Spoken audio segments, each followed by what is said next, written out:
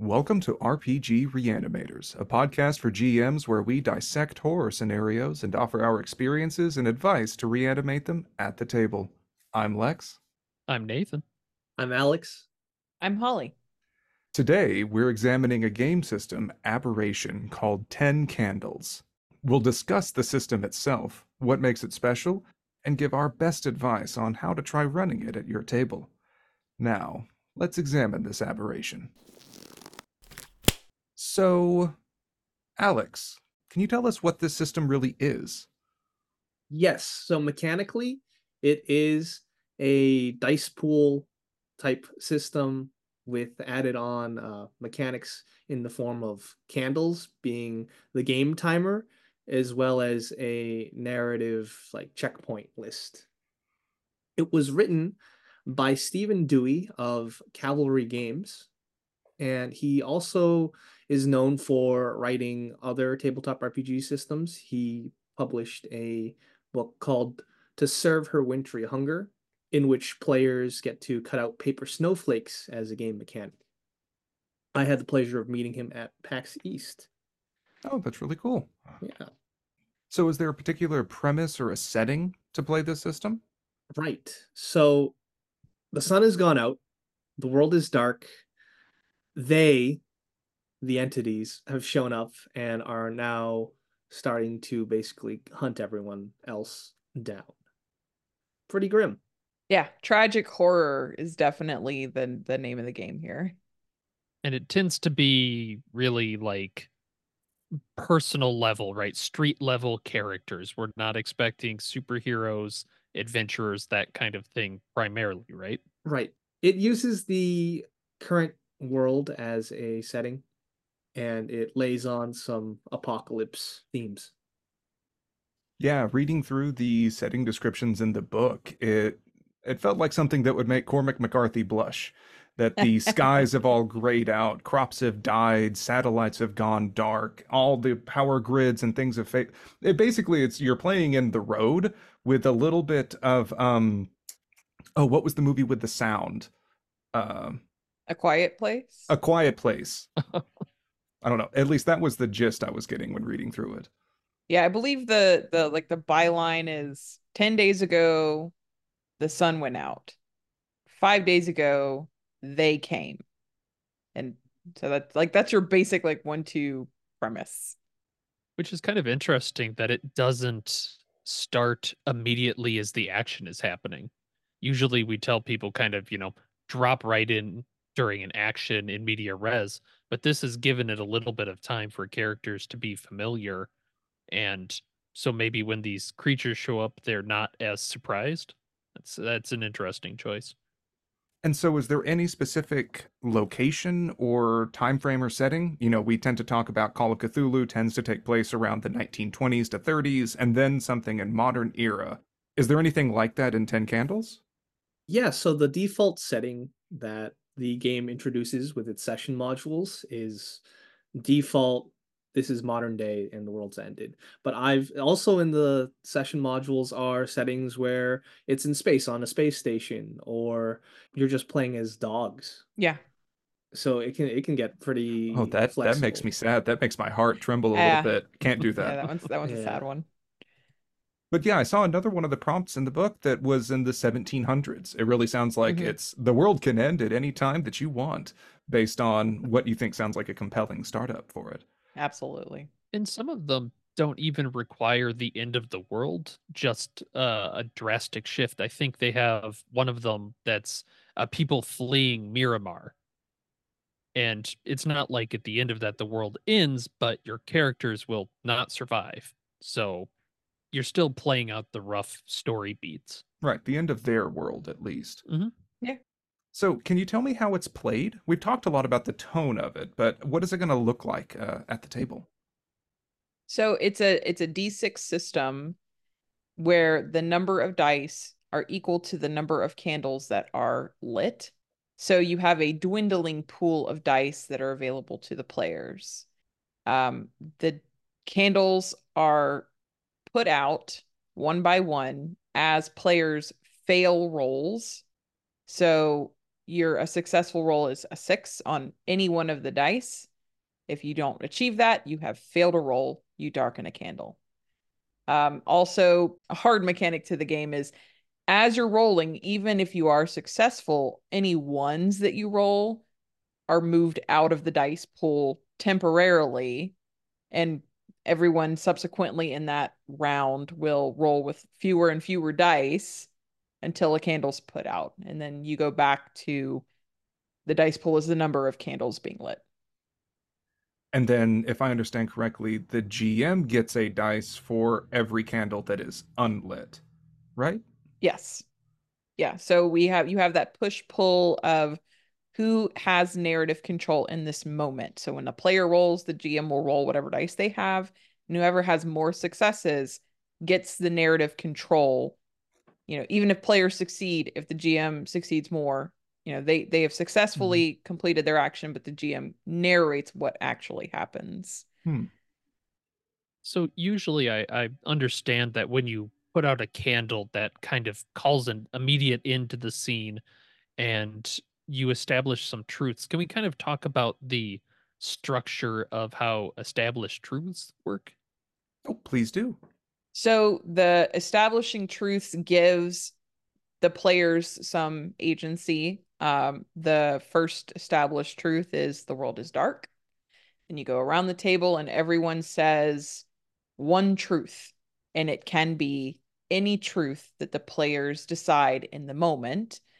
Whenever I've played with folks who are still kind of learning it, it can be something as simple as, how your character is feeling, but it could be introducing a wrench to what's going on. Like, oh, you hear a rustling in the next room, a hard rain starts to pour, something that, sets up the next scene to be a little bit more interesting. And these truths are irrefutable. Once they have been said by the player, it is the truth. The only thing you cannot speak to truth is a truth about them, something that defines who they are. And there's one truth that everyone has to say for the last candle, which is, and we are alive. Yeah, so it almost becomes like a chant. Mm-hmm. Hearing it from a different room, you just hear people all together just say, and we are alive. Yes. It's really immersive as Mhm. each candle goes out one by one in the dark room that you're playing. And if I understand correctly, it's this chant of these things are true, the world is dark, and we are alive gets repeated until the last candle goes out. And you end with these things are true, the The world world is is dark. dark. And that is it. Super cheery. It's dark. A tragic horror really is a fitting descriptor. Something else that is important is before the game really begins, once you've created your character, but before play starts, your players record their final message to the world, their goodbye message. And then at the very end, when all the candles are out, you play all of those messages back for them to listen to as everyone sits in silence. Actually, backing up a little bit, could you talk more about the how the character creation really happens, including the voice memos, of course? So character creation is really just 4 index cards where a character is composed of their vice, their virtue, their brink, which is when they're what they've been pushed to do in this apocalypse, and their hope, which is a moment where they will find hope if X is accomplished as the game master permits and tries to tie it with the story. And the really fun part about character creation is the fact that I believe you don't get your own virtues or vices. You get so you write down the vice and you give it to the person to your left, and you write down your virtue and you give it to the person to the right. So that's when you have to really improvise and figure out what you have to work with. The brink is also a very cool mechanic where it's a secret that another player will write about you. Like, I've seen you cannibalize his family to live, and then I'll give it to the player to my left, so you would know what they've done. There's an additional part. The person who sits next to the GM writes the brink for them, so that way, whoever they are, this entity, they can change pretty much every single playthrough. So you can say that I have seen them mimic people's voices, or I've seen them fly. And that's just fuel that the GM can work with. And one of the people who sits next to the GM also gives a brink to another player. They have seen you, and you can throw in a monkey wrench, like they have seen you worship them. So you're really seeding drama from the start with these kind of brinks, and the vice and virtues are kind of how you define your character. Mm-hmm. The brink is supposed to represent what your character is capable of in their worst moment. Like when you are broken down to your base instincts, what are you truly capable of? Yeah. And so that's why they don't let you use your brink until you've burned your other cards. Until you've burned your other cards. So why would Yes. someone burn their cards in this? You'd burn your cards to get rerolls. Generally, you don't want to fail because failing will give over narrative control, or you may have cases where you've rolled a lot of ones, and ones get removed from the remainder of the scene, so you can't keep rolling them. It diminishes your chances, basically. So you might want to burn a card, But you would get to re-roll all of the dice for that. No? just the ones. So it's a way to mitigate some of your disaster, basically. Interesting. Keep the fire burning for a little longer. Right. And there are some different variations with like brinks and moments of how those work with the dice. They're subtle shades kind of re-roll the dice so that you have more in the pool or more successes available to you. And it is kind of interesting that the idea is you have a vice and you actually physically burn it, and that is no longer a part of your character. It's a really interesting physical reminder that you don't have to role play that anymore, or you should perhaps role play the lack of that vice or virtue as you go. So maybe previously you had your virtue was a caring father, and you burn that away, and now you have an opportunity to show how that is no longer true. You know, from a role playing and improvisational standpoint, that's really interesting that you're starting off with sort of the most equipment to tell you who your character is in the beginning. And then as you potentially sacrifice these parts of yourself, there's less telling each player like what this character is and truly letting the player more embody that like you have been this person, you now control much more of like, do they have a new vice? Is it something else? Like, are they losing these parts of themselves? How are they acting? So it frees you up the longer that it goes. Right. And it doesn't have to be losing a part of yourself. It's also how that helps, that vice or virtue Hmm. helps you in this situation. Interesting. Yeah. Do you have more you want to talk about that, Lex?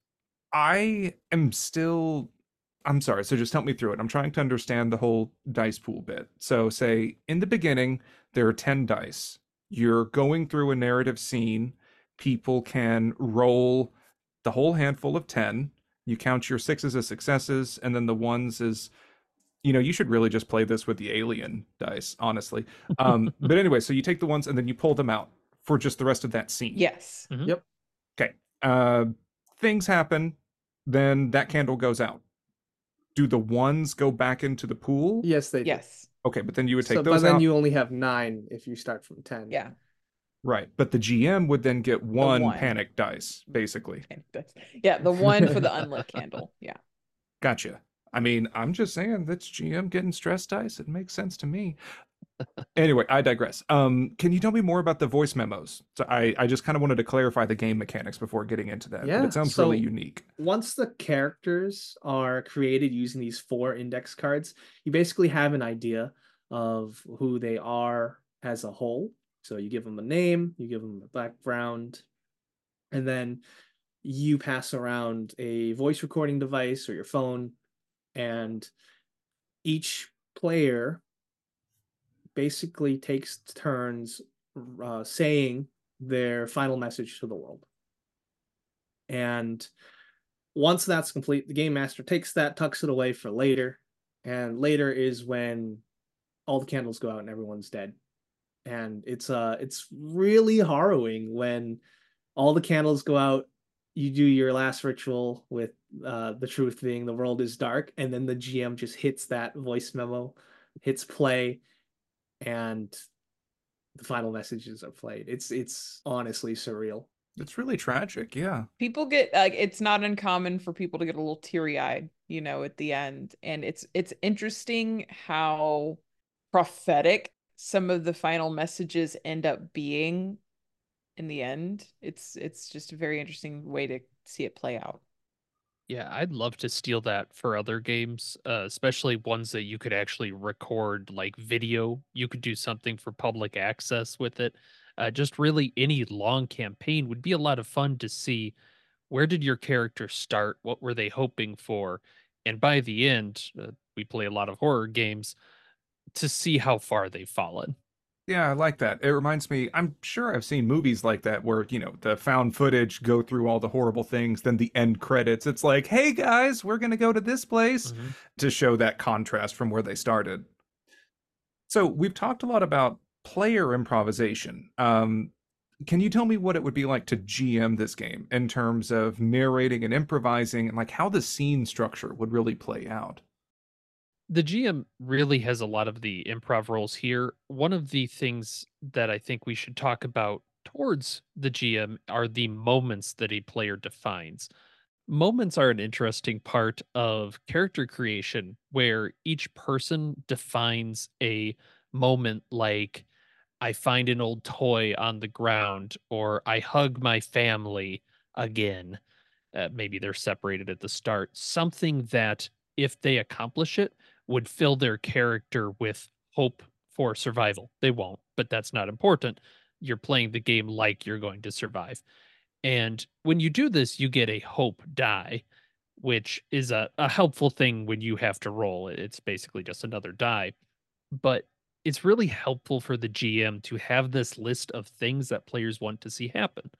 So that's a big clue when they're going through a scene, introducing complications, new places. You can kind of return to that well of what do we see here? Oh, well, so and so said they wanted to see their family. Let's bring them into this next scene, but maybe in a difficult way, right? You find their bodies or something.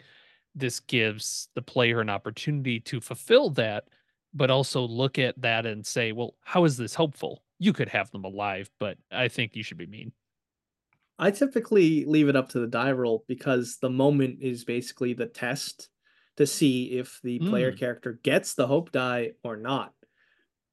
And the hope die is a tool for the player character to succeed for the rest of the game because it's a special die that only they get to roll that succeeds on a 5 and a 6. mhm. But they definitely have the chance of not making the moment roll in the first place and fall into despair.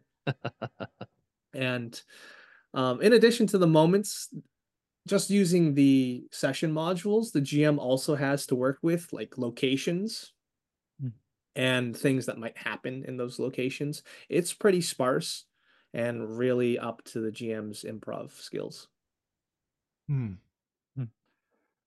I could see this does seem to be very player driven in a lot of ways. Like, I know, Holly, you've run this for us before, spoiler alert. And it seemed like you really let us kind of pick and choose places we wanted to go to. Like, the players should be setting out in a direction rather than just reacting. Right. Yeah. So there is a lot of player choice. You basically give your players the framework of here's the premise. Here are some locations that might be interesting to your characters, but then they're driving the truck. So they get to decide where they go, and the GM in that case is kind of along for the ride. And then so again, probably best for experienced GMs, experienced players, because so much of this is just reacting on the fly, making narrative Mhm. choices on the fly. It can really be a challenge. Fun challenge, but challenge. So with all this, I know we've been playing a little bit of Wanderhome in terms of a non-horror setup. Do you think that this could potentially be run more GM-less in terms of having everyone equally contribute to the narrative, the setting at hand. I think that's a really interesting way that you could alter the rule set. I don't think you necessarily have to have that push-pull who has narrative control. I don't think that's very important. So yeah, I think it could be done for sure. And once again, you could kind of run it. I, I'm still just thinking of Alien nonstop now, but it's everyone could roll their main dice and then roll the stress dice, and then like that's would really dictate the push pull, and everyone can sort of contribute to it. Or if someone really feels like they have a solid grasp of a threat, like let them run with it. Yeah.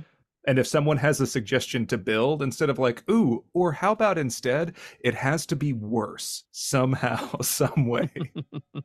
The players definitely have a lot of power if they do get narrative control, because they can make up anything they want. Like, I search the car and I find a revolver with 5 bullets in it. Or they can say, I opened up the trunk and there's a machine gun. Like, it's really, you got to really trust your players to stick with the tone of the game. 100% agreed.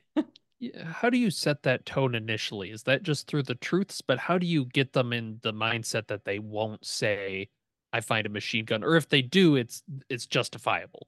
Right. Read a page from The Road. No, no I thanks. I'm good. honestly, Blood Meridian. the first time I played this with people, we just had a conversation about it, and I was like, yeah, you have narrative control. Let's be reasonable. And also, it's more interesting when you are facing trials and tribulations and, you're not armed to the teeth. Mhm. It's more interesting That's too narratively. mature, Holly. I can't do that. Okay, well, like at the end of the day, everyone is going to die. So it's not about Mhm. the Gunning ending. down everything. It's not right? about the ending. It's about the Yep. story. It's about the So, journey. yeah. So, Alex, how would you pulp this up? I'm not So- gonna. I like it dark. You could run it pulp, but again, at the end, you're all gonna Everyone die in an dies, yeah. action hero way, right? There's a lot of flexibility in the system for that because it's really all about the escalation of the die, which it's a really cool mechanic because your first scenes when you have those 10 die, you're more likely to keep succeeding. Mhm. So you have this kind of escalating timeline of I did a thing. Oh, I failed. Candle goes out. And I don't know those last few candles. I remember when we played, they flew by, and it's a beautiful bit of pacing to keep it where things get worse, they get worse, they get worse, they get like it escalates. Has this ever interfered with your play sessions where you need to stop a scene immediately once one goes out? So if you're moving into the next one, oh, never mind, and moving into the next one. I have Yeah, it can had definitely happen. I've had moments where basically like candles just go out like 3 in a row because it's like we've ended a scene, they're trying to do something else, you failed it, that candle goes dark. So it giving yourself the room to breathe a little bit. It doesn't have to be so rigid. The scene is ended in the way that like no one is going to make any more roles contributing to this, but we can still kind of draw it out, describe what's happening. It doesn't have to be this like guillotine cut. Like, all right, that's it. We're done. We're done talking about this. See out the narrative conclusion. Just don't call for any more die rolls, and like let it still make sense, make narrative sense. It's a story at the end of the day. So Mm-hmm. I've seen some writing about improv, and this is where the eye rolls start Really? because I'm talking about You're improv. kidding me. I know. Pulling my leg. I could read a book. Um, but I think it's interesting because one of the terms they use is edits. And an edit is when someone says this scene is done, right? And that might be if you're talking improv shows, someone runs in front of the crowd, does a little sweep, and that's supposed to imply, hey, this scene is done. And the general advice is you edit before you think you need to.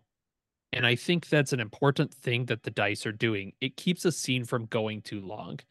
And sometimes there's this idea like, oh, if I'd stayed a little bit longer, I could have hit this line that I really wanted to. It's all right. You'll get another chance at that kind of thing. It's more important to keep the flow going than to stall. Hmm. Yeah, pacing I tend to follow the, like, to call on another kind of indie RPG, Dread. The rules for Dread encourage making pulls, making rolls early and often, and I would recommend that because with 10 candles it can be easy until you hit that like 5 candle mark when things just start going downhill super fast. The first, you know, the first 5 candles going out can take a really long time if you don't longer, like kind of almost outstaying its welcome a little bit if you let it drag on. And so calling for those rolls early and often to kind of push the pace of the game along a little bit. So it definitely sounds like for anyone considering running this, plan to budget more time on the front half than the back half. Yes. And whenever you're thinking about what you might want to improvise, like know that things might get a little snappier as the story goes. It's not going to get drawn out. Yes, 100%. And the other thing that I have struggled with consistently running this game on the improvisation side is them. Um, Mhm. it can be a challenge because there is literally no definition of what they are. It's up to the GM and the one player who sits next to them that defines a single trait of what they are. And then you have to kind of, I mean, ideally, more is revealed as the story plays out, and everything kind of feeds into it, and you don't have to do a ton of work as the GM, but it's always nice to have something in mind about what this could possibly be. So, Yeah. you know. And I think it was mentioned before, the GM's the only one that defines what Mhm. capital T they can do, right? Yeah, like you can't use a player can't use candle truths to determine what they do Okay. Mm. or what they are. Holly, can you talk a little bit about pacing from a player perspective in terms of they have these traits that they can burn, the brinks that they can bring into play? What's that kind of look like in play? It can be difficult as a player. You know, we all come from RPGs where we want to hold on to our items and like not spend things. Finish the game with 99 mega Finish the potions. game with 99 things in your pocket. Yeah. So you don't want to do that.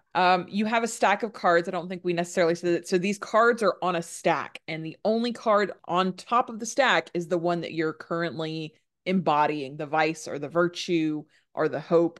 So you have to get through your whole stack in order to get to that brink at the bottom, that worst trait Mhm. that someone has seen you do. Oh, So I didn't know that they were in a they're in stack, a so you stack. can't pick and choose what you No. want to burn. It's So there. Gotcha. the Okay. goal is to get through the stack, and it's very hard to get 5 people to individually make enough rolls to get through their whole stack from a GM perspective. So going into that as a player, do not be afraid to burn the top card to attempt, even if it's just a single die that was a 1.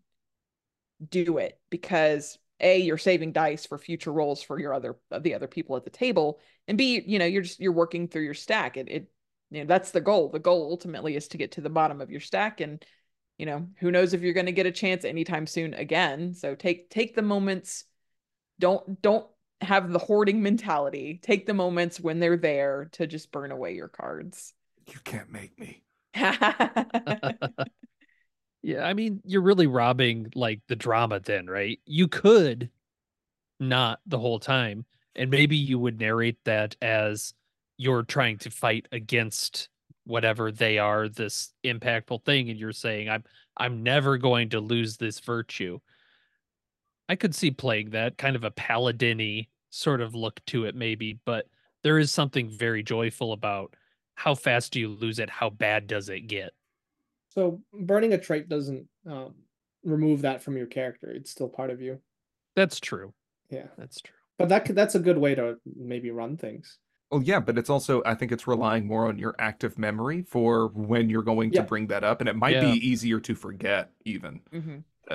I kind of see it as you have your 4 traits, and as you play the game, you develop your character more just authentically, Mhm. and you burn away these training wheels that made up your character in the first place. Mhm. Oh. Good way to think about it. You'll never get Right. to your hope and try to get the extra die to help yourself if you're not burning away these traits either. Like it's only helps you to do it. So Yeah, it's part of the game. it's part of the game. Don't and, I've played with people who are like, oh, but it's only one die. I don't want to waste this like reroll on one die. I'm like, just do it. It's okay. You might say that this is a game to lose pieces of yourself in. What were you gonna say, Nathan? I've completely forgotten. You're welcome. No, it's okay. So we've talked a lot about the system itself in terms of how to play it and whatnot. Of course, there's lots of guides and things to read online, including, the rule book. But can we talk more about the general strengths and some limitations of the scenario? Starting, of course, with the strengths for it. Like you all seem really enthusiastic about playing it. So what are the high points if you were going to try to sell me on it? You already have, but like do it again. Yeah, so I would say one of the strengths is the player characters are just doomed to die at the end. And I'm gonna kind of combine it with the limitation because that's also a limitation. Um, if you have this expectation that all of your player characters are gonna die, then either the players are gonna be like, "Oh, what's the point?" Or they can really take this opportunity to challenge themselves to have this unique role-playing opportunity. Because like even though the player characters don't know they're going to die and the players do, the players have to play their player characters like they still have hope. Otherwise, like why even bother? Right, like they have to have that much dissonance in Hmm. terms of committing to that character. That's correct. And fun enough, it's easy to do that though. Like it's very freeing to just know that in the end it doesn't matter. So just make the most of what you're doing in this moment. And I've had players tell me like, "Oh, I actually found myself hoping for a moment in this game and kind of forgetting that I was going to die eventually." And for such a short sort of intro too, people get lost in the characters and I think really develop them fast, which is interesting to see is you don't really have a lot of prompts. You get the vice and virtues from other people defining your characters. So it's a little randomized in a cool way. I would say another strength is that the pre-written prompts included in the book Mm. give you a pretty good idea of how the general structure of the game is supposed to go. And because it is just a list of locations and an intro prompt. So therefore, if that's really simple, then in theory, it's really easy to write a homebrew scenario as well, because you just need a list of locations and a premise. Is this something you'd see yourself writing things for, Alex? Yeah, I see myself doing that, and I have. Oh, really? Yeah, we'll get to it in the war stories. Oh, a little tease. I think that's a strength though. If you're a GM or a person who is interested in writing for RPGs and you really haven't dipped your toes in it, maybe you're not even ready to fully commit to a scenario, just writing a brief, a setting, a couple of locations, and then playing it out and see how well, was that a good setting? Was it interesting, interactive, and immersive? And they highlight no prep a couple times for the GMs, right? You're not supposed to prepare this long plot or Yeah, anything. it's not in the spirit of the game to Yeah, Yeah, do I that. never do. Yeah. Because really, everyone's giving a piece of themselves to tell this story. right. And that's something I think is one of the great strengths of this is that it is pretty much purely player driven in terms of what happens, what kind of things they see, what kind of people they are. It's very it's up to the players and that's I mean we kind of talked about how you don't even necessarily need a GM, but it's so freeing. You don't have these rules in there. It's very improv. Yeah, especially with the players being able to just give a fact about the world, and that I think it would really require, of course, any GM to be on their toes. That, like, this Mhm. random thing could either give you a great idea, or, if someone says, I find a revolver in the trunk with 5 shots in it, you're like, oh, okay, I got something, I got something. And then someone else says, we're locked inside a factory. And then that could immediately hard stop how to reconcile those and how to bring forward into the next scene and whatnot.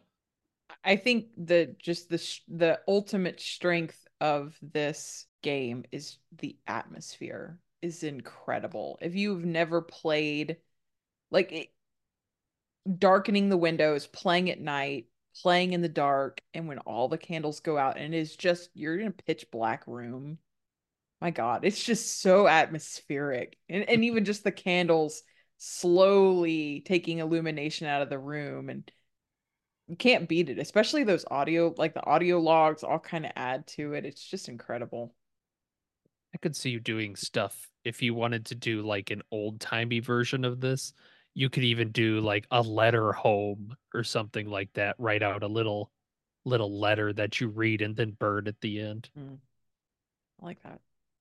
Some like the old timey, you said it in the 1700s. Everyone Yeah. writes a letter Mhm. instead. Dearest Elizabeth. Well, what you need to do is you need to buy a phonograph, and then you need to get some of those little wax cylinders. It'll be expensive. It'll be worth it. So, what about some potential limitations of this system? Have you ever run into sort of any hard blocks? Yeah, so Holly really just talked about how being there in person and just soaking in this amazing atmosphere, dripping with style, it it's not possible to the extent as being there in person over for online play. It's not as impactful, in my opinion, Everyone turns their Zoom videos off at the end. one by one. Yeah, I think I've heard of people trying it. I don't doubt that it Mhm. can be done to some extent, but you kind of do rob it of the atmosphere a little bit. Yeah, I think there's even like some Roll20 modules or stuff that might randomize the candles, but I think part of it is right, that physical aspect of burning the cards, of being around this light that's fading. And these are tea candles, right? They're not very bright to begin with. No, they're tea candles. Yeah. And even like using real candles. We played it once at a convention and that's even less fun, when you're dealing with like little LED candles. Just tearing up your stuff, lighting things on fire is fun. But I think we've said before the Venn diagram of RPG players and arsonists is a circle. Unlucky. So I can just say, sort of from my backseat position, something that seems to be a limitation to me, like the system itself seems great and it seems very well thought out. And whenever you can sit down and do it in person, it's rock solid. That said, it is entirely dependent on the players that you can bring in for that game. It seems to me that I would have to be very selective and who I would want to show this to. Like, someone may be super interested in it and, they love Cormac McCarthy, but they're not very used to role playing, or like they have a hard time with improvisation or something. It would probably be best for me to actually not choose them. And like, that kind of hurts. It also requires you to pick players that would maintain the mood. Like, we teased Alex for how to pulp it up later, but like, that also might impact if you have someone that loves to make oh, what's your candle truth? I shat my pants. Like, that's just gonna kill it. I have had less than ideal experiences in both, with playing with novice players who just kind of struggle to keep up with the improv, and players who just cannot get into the mindset of you will die. You don't need to try to win. Like that just want to. Yeah, that try to win mentality also sounds like a killer for this. And also just any interruptions. Like, I mean, I have cats that I'm kind of worried about wandering into the candles, but I can't imagine if you have kids or something. That's and then Dad. I'm like, oh, Yeah, we can get into that in war stories because I have some stories. This might be treading into war story territory, but have you had players that really overthink and try and do too much ahead of time? I've had players really spin their wheels. Mostly players will spin their wheels on the truths, because it's like you're putting someone on the spot, and it's like for some people you get that deer in the headlights, like, oh no, I don't know what to say. And my go-to is usually like, okay, tell me how your player's feeling, because that's truth. Throw a wrench in this situation, make this a more difficult situation. That's a truth. Tell me about the weather. That can be a truth too. But that can be hard. That can definitely. Alex's character is dead. And like, there's your truth. Threw a wrench in it. I have a war story about that. Oh God. Okay. We gotta hurry this along, because I gotta hear all of this now. Let's say you've already sold me on it. I've got a group that I'm excited to run. We're gonna do it all in person. What would you do to really make this game shine? All right, well, you're already doing something right by running it in person, Oh my God, because finally I did something you right. need to do this game in person. At least try it. Mm-hmm. And some advice I would say, as someone who has ran 10 candles before, is to make it interesting. Surprise the players. Don't just, as the GM, just give them obstacle after obstacle and Mhm. bad things happen to them. You got to balance in the good things to give them a little hope, add in some neutral characters that they can talk to. And if you have this control over pacing, you're going to be fine. Give the players stuff to work with and Do to add you to.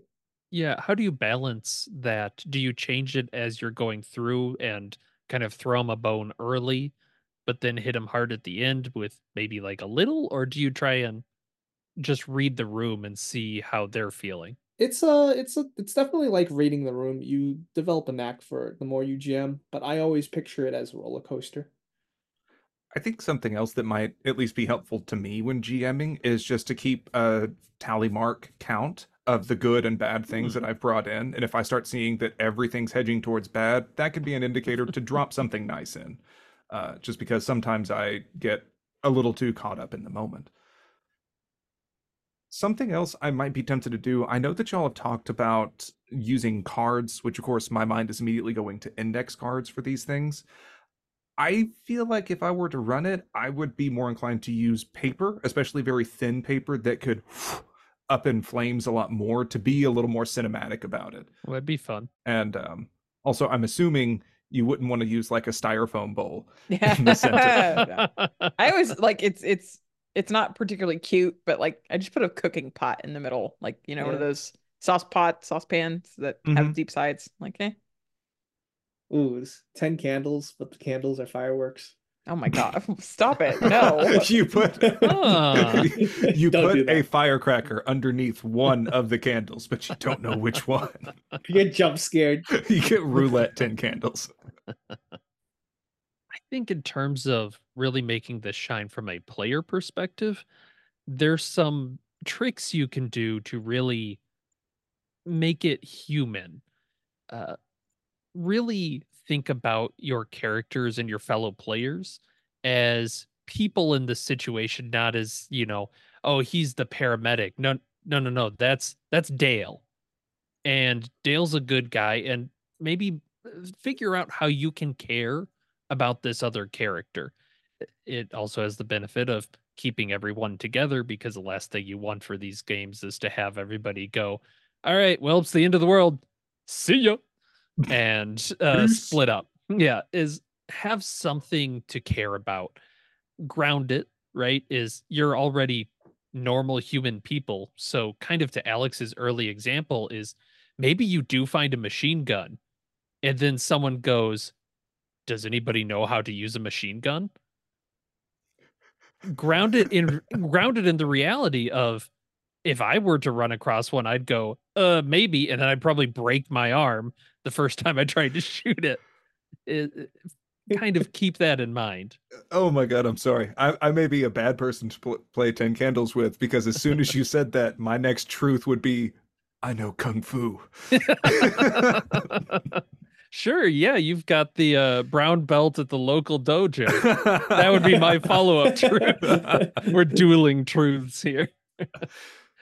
And also for these, just kind of a general thing, because you're going to die, is be committed to your character, right? Like, this Mm. is the character you're going to play. You are behaving with them like a real person, but don't be too attached to a specific idea you have for the end of it. And this is just generally like kind of one of those improv rules, right? Is you have an idea at the start, but if things come in and you need to change, roll with it.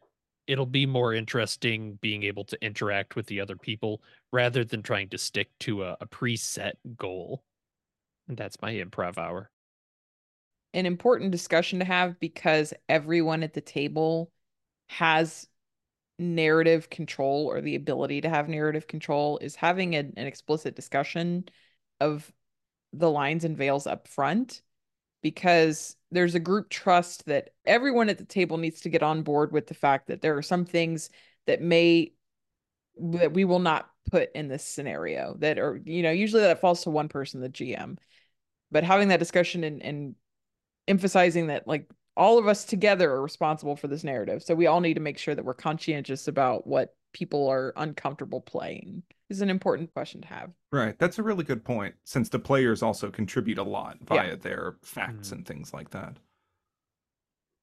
Okay, well, I don't think I can wait any longer. We are going to move straight into war stories because Holly, I got to learn about all of it. Just I'm not the only one with good stories. But I will talk about the time that we literally had combating truths between two players who ended a scene arguing with each other. We were it was the moon base was the setting for this one. So they ended the scene arguing with each other, and then one person's truth was like he'd found a gun. One person's truth was his gun has no bullets. And then when it got back to the guy that had the gun, he pointed to the other guy and said, his suit has a hole in it. oh shit. Yeah. So it can get interestingly combative. The truths do not have to necessarily help yourself or others. So yeah, that was very interesting. Alex, can you tell us a little bit about the scenario you wrote? Yeah, so I wanted to mix it up and use a World War One setting because I think the most recent Amnesia game came out, and I really took inspiration Mhm. from that. And did a little bit of research against the spirit of the game, but just because I wanted to know World War One, and I constructed a scenario which had the uh the French soldiers crawling through like trenches, and while the world has ended and no one knows what's going on, and there's just sheer panic. I really like that. Yeah. It's rife too, and it's just they're still in the middle of no man's land, starving, and their radios just stop working. Yep. That's And it. the They the have no more connection. the tense atmosphere of a war going on and the fact that, people are still people, which means the war is still going on for whatever Mhm. reason, but also the world is ending was a really interesting, like, double whammy. Nathan, what about you? Uh, I've only gotten to play this once, and it was with Holly. We got to play at Necronomicon. I'm looking forward to playing it again coming up. Um, and it was a blast. At the end of it, we had a couple people that actually turned out to be working with them. And I think I killed Alex. I Yep. think I killed Alex. There was This is there was a a lot of long PvP in list. that. Paul Fricker from the Blasphemous Tomes was in that game with us and kind of set the tone early. I think he had the unfortunate I think he was like the player to my left. So like I got to write a truth about him, and it was basically he was working with them the whole time. Like it Mhm. was it was some kind of disease basically that was like spreading through humanity. He was a scientist that was responsible for all of it. And yeah, there was a scene where everyone's like, what do we do? We've heard that there's a hospital in the next town, and like maybe they have the answer. So he calls the hospital, and like everyone's sitting at the table, right? So they're hearing both sides of this conversation. And the hospital's like, oh, is the army coming? Please help us. We're overrun. And Paul's just like, uh-huh. Yep. So I got you guys gonna have to help me remember it. How It's did like, it was yeah, like, you have food there? yeah, Great. oh, you guys Say have it's food? safe? Everything is safe? Wonderful. And of course everyone's at the table, so they're hearing both sides of this conversation. It's like, oh my God. It was They're amazing. so good. He's so creative. Yeah, so at the end he like led everyone to his lake house slash laboratory where it had all originated from, and that's when it all devolved into PvP and everyone's killing each other, and like Nathan just embraces what it Oh, is. it was like blob thingies Yeah. from an I The don't know. next evolutionary step. Yes. Yes, yes. Your It was final my God, uh, your final like Voice memo, message was yeah. so, again, prophetic. It was yeah. so interesting. Yeah. Which that was my takeaway is how well that worked is really impressive. And I don't know if it's partly because you like think of it ahead of time and that helps you kind of go that Maybe a direction, little or bit, if yeah. it's maybe a little, but you kind of forget about it as you're going and then you hear it back and you're like, Oh, yeah. Hey, how about that? Yeah, that was an incredible game. And on the flip side, with war stories, I have played games where like again, embodying the atmosphere is like 50% of this game. So if you can't deliver on the atmosphere, pick a different time to do it, because I tried to play it for people at a New Year's Eve party. So we had like two toddlers watching Frozen in the next room to kind of keep them occupied. So hearing Let It Go while you're trying to like maintain a tense atmosphere, not great. And then kids coming in and like flipping on the lights, like, what are you doing? What's all the pretty candles, Daddy? And I'm like, oh my God, this is Is a it a horrible birthday? idea. So yeah, yeah. Every time you turn on the light, we have to turn on a candle, kid. You're killing us. You're killing us. But you know what? At the end of the day, by the end of it, I was like, Jesus Christ, can we just end this game? Because it's not going Can the well. sun just go out now? Thanks. Tell you what, honey, blow out the candles. I'm fucking done, okay? So yeah, seriously, like in the going back to advice from the GMs, like atmosphere is everything in this game. If you cannot deliver, just save it for another time, because you'll end up disappointing people. I've just got another memorable haunting moment when we played at Necronomicon 2022, and it was with David Gasaway's character.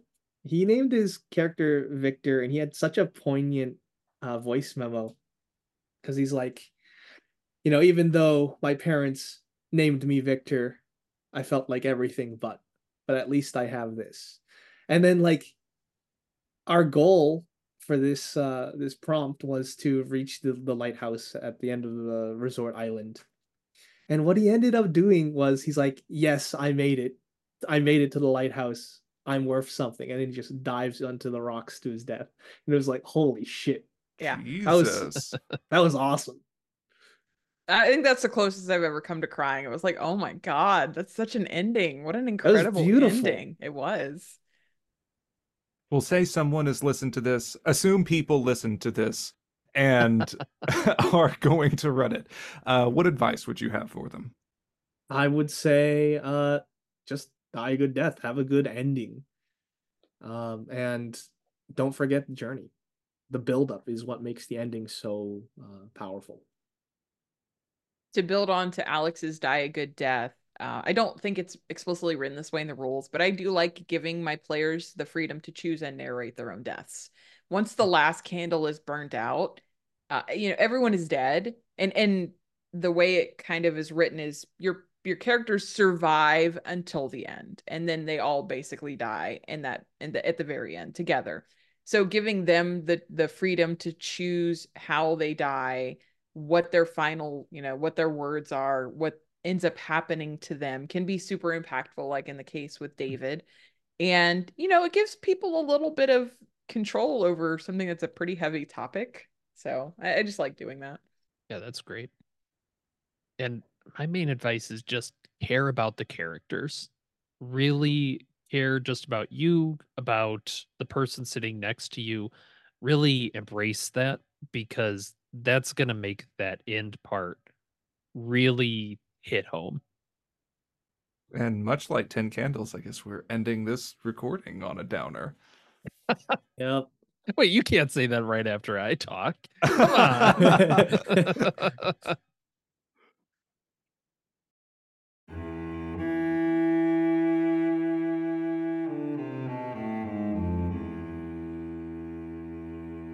We hope our deranged utterings are helpful in bringing this aberration to life at your table. You can join the discussion on Discord and subscribe or follow the podcast to hear more gruesome consultations. Be sure to check out the show notes for links from the discussion, where to find us, and other links for things like handouts or other resources. So until next time, thanks for listening to RPG Reanimators. Where your games can die. Or live. On the table. And we are alive. All Still? together. Ew.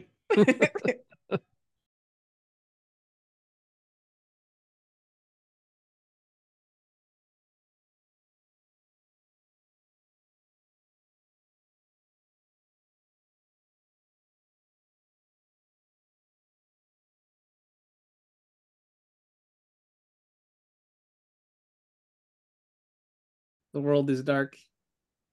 Oh, Kill them my all. Let them sort it out. Yep.